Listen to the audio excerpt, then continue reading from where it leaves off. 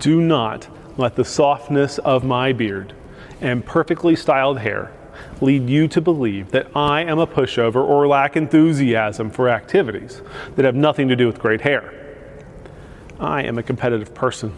Oh, you want to play a friendly game of two-hand touch football? Get ready for the thunder, because this West Virginia Wesleyan College Fall Intramural Fraternity League flag football champion will bring the pain. I may not look intimidating. I may not have the physique of Dwayne "The Rock" Johnson, but when it comes time to just bring it, oh, it'll be brought. My whole family has this mentality. Well, not all of them, just us winners. A few Thanksgiving and Christmas Day Monopoly games have led to arguments, allegations of cheating, and quite a few hurt feelings. The world we live in has unambiguous definitions for winning and losing, and from what I can tell, those definitions will not be changing anytime soon. We celebrate winners and give a gentle nod to those labeled as the losers. While it is not polite to frown on losing, no one I know aspires to be a loser or adopts practices that lead to losing as the predetermined outcome. Our scripture reading today has Jesus taking our definitions of winning, or being a winner by commonly held community standards, and flipping those rules more sharply than my younger brother trying to change the rules while playing Monopoly or Uno on Christmas Day. We are joining Jesus in the middle of the Sermon on the Plain. After a night of prayer and followed by choosing his 12 disciples, Jesus delivered this sermon containing guidance on living in the kingdom that broke into human history through Mary's womb and forever changed the world with the empty tomb.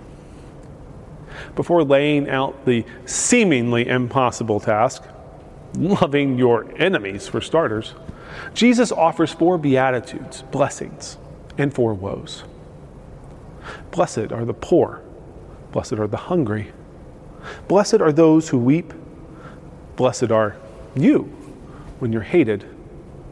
Woe to the rich. Woe to the full. Woe to those who laugh or mock. Woe to those who are falsely propped up. Blessed are you, the one overlooked by the world. And woe to you who cannot see beyond your pride and self-interest. Blessed are you, the one deemed a loser by the standards of the world. And woe to you who insist on keeping those standards. In this flip, Jesus declares a new way of living and being.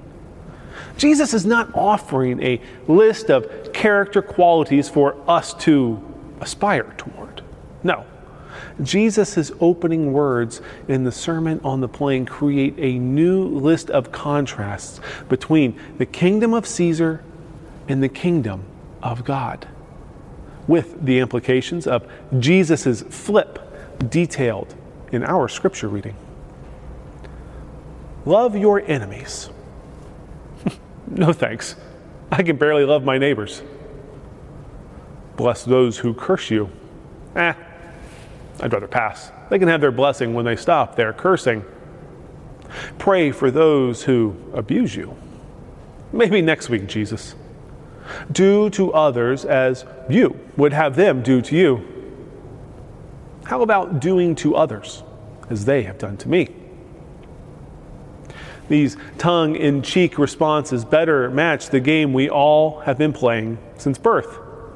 This is a game where getting even is the preferred norm. Instead of being merciful as God is merciful, we trick, deceive, and we get even. And if we do not do those actions, someone will surely do them to us. Jesus' words are cute and a nice ethic we can aspire to, but the world tells us that in a world of winners and losers, we want to be on the side of the winners. In 1991, Ted Turner, described on his Wikipedia page as an American entrepreneur, television producer, media proprietor, and philanthropist, said, "Brace yourselves. Christianity is for losers." Turner would later apologize for the comment because, well, when you are an entrepreneur, a television producer, and a media proprietor, alienating a significant segment of the population, it's bad for business. Love your enemies. Do good to those who hate you. Bless those who curse you. Pray for those who abuse you. If anyone strikes you on the cheek, offer the other also. And from anyone who takes away your coat, do not withhold even your shirt. Give to everyone who begs from you. And if anyone takes away your goods, do not ask for them again. Do to others as you would have them do to you. Love your enemy. Do good. Lend, expecting nothing in return. Your reward will be great, and you will be children of the Most High. For He is kind to the ungrateful and wicked. Be merciful, as your Father is merciful. By the standards of the world, when Jesus said what He said, Ted Turner's right. By the standards of the world today, Turner's right. We cannot win the game the world insists we play because, as Bishop Will Willimon puts it, you have not won anything. Because everyone plays this game of tit-for-tat retribution, and because everybody plays it well, everybody wins. So no one wins. The world wants us to play a game where there are more losers than winners, and even winners who are, well, losers in the end. Jesus is inviting us to play a new game, a new way of living, a new way of being in relationship with one another. Jesus is offering an invitation to a new relationship, a restored relationship with God. What is the name of this game? Love your enemies. Do good. Lend, expecting nothing in return. And you will be children of the Most High, for God is kind to the ungrateful and the wicked. Be merciful, just as God is merciful. This is a way of living that sets aside the need to play games. A way of living where forgiveness for them, for you, abounds. Where grace is amazing and offensive. Amazing that it is for us, for you, and for me, and offensive that it is also just as much for them. A life where our preconceived notions are flipped because the rules under which we operate are not devised based on what I or even what the other person wants or deserves. Instead, this is the invitation Jesus is extending to a life where the basis for everything is rooted in God.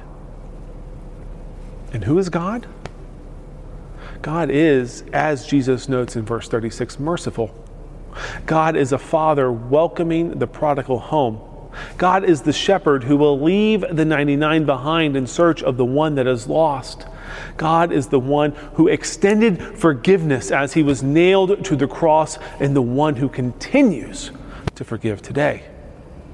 God is the one who takes your deepest sins and your most shameful secrets, marking them as irrelevant, then extending an invitation to a new way of living, a new life of grace. God has invited us to a seemingly impossible game, which is to play absolutely no games. Love your enemies. Do good. Lend, expecting nothing in return. All of that sounds pretty difficult, but God has not left us to do this on our own. You see, we have Jesus. But Jesus is also setting us up for failure so that we will drop to our knees, knowing under these rules we have no hope apart from a Savior, Him doing the law for us, loving His enemies, doing good lending his life, expecting nothing in return. Jesus' invitation is for us to set the games aside and live a life of losing in the best possible way. Amen.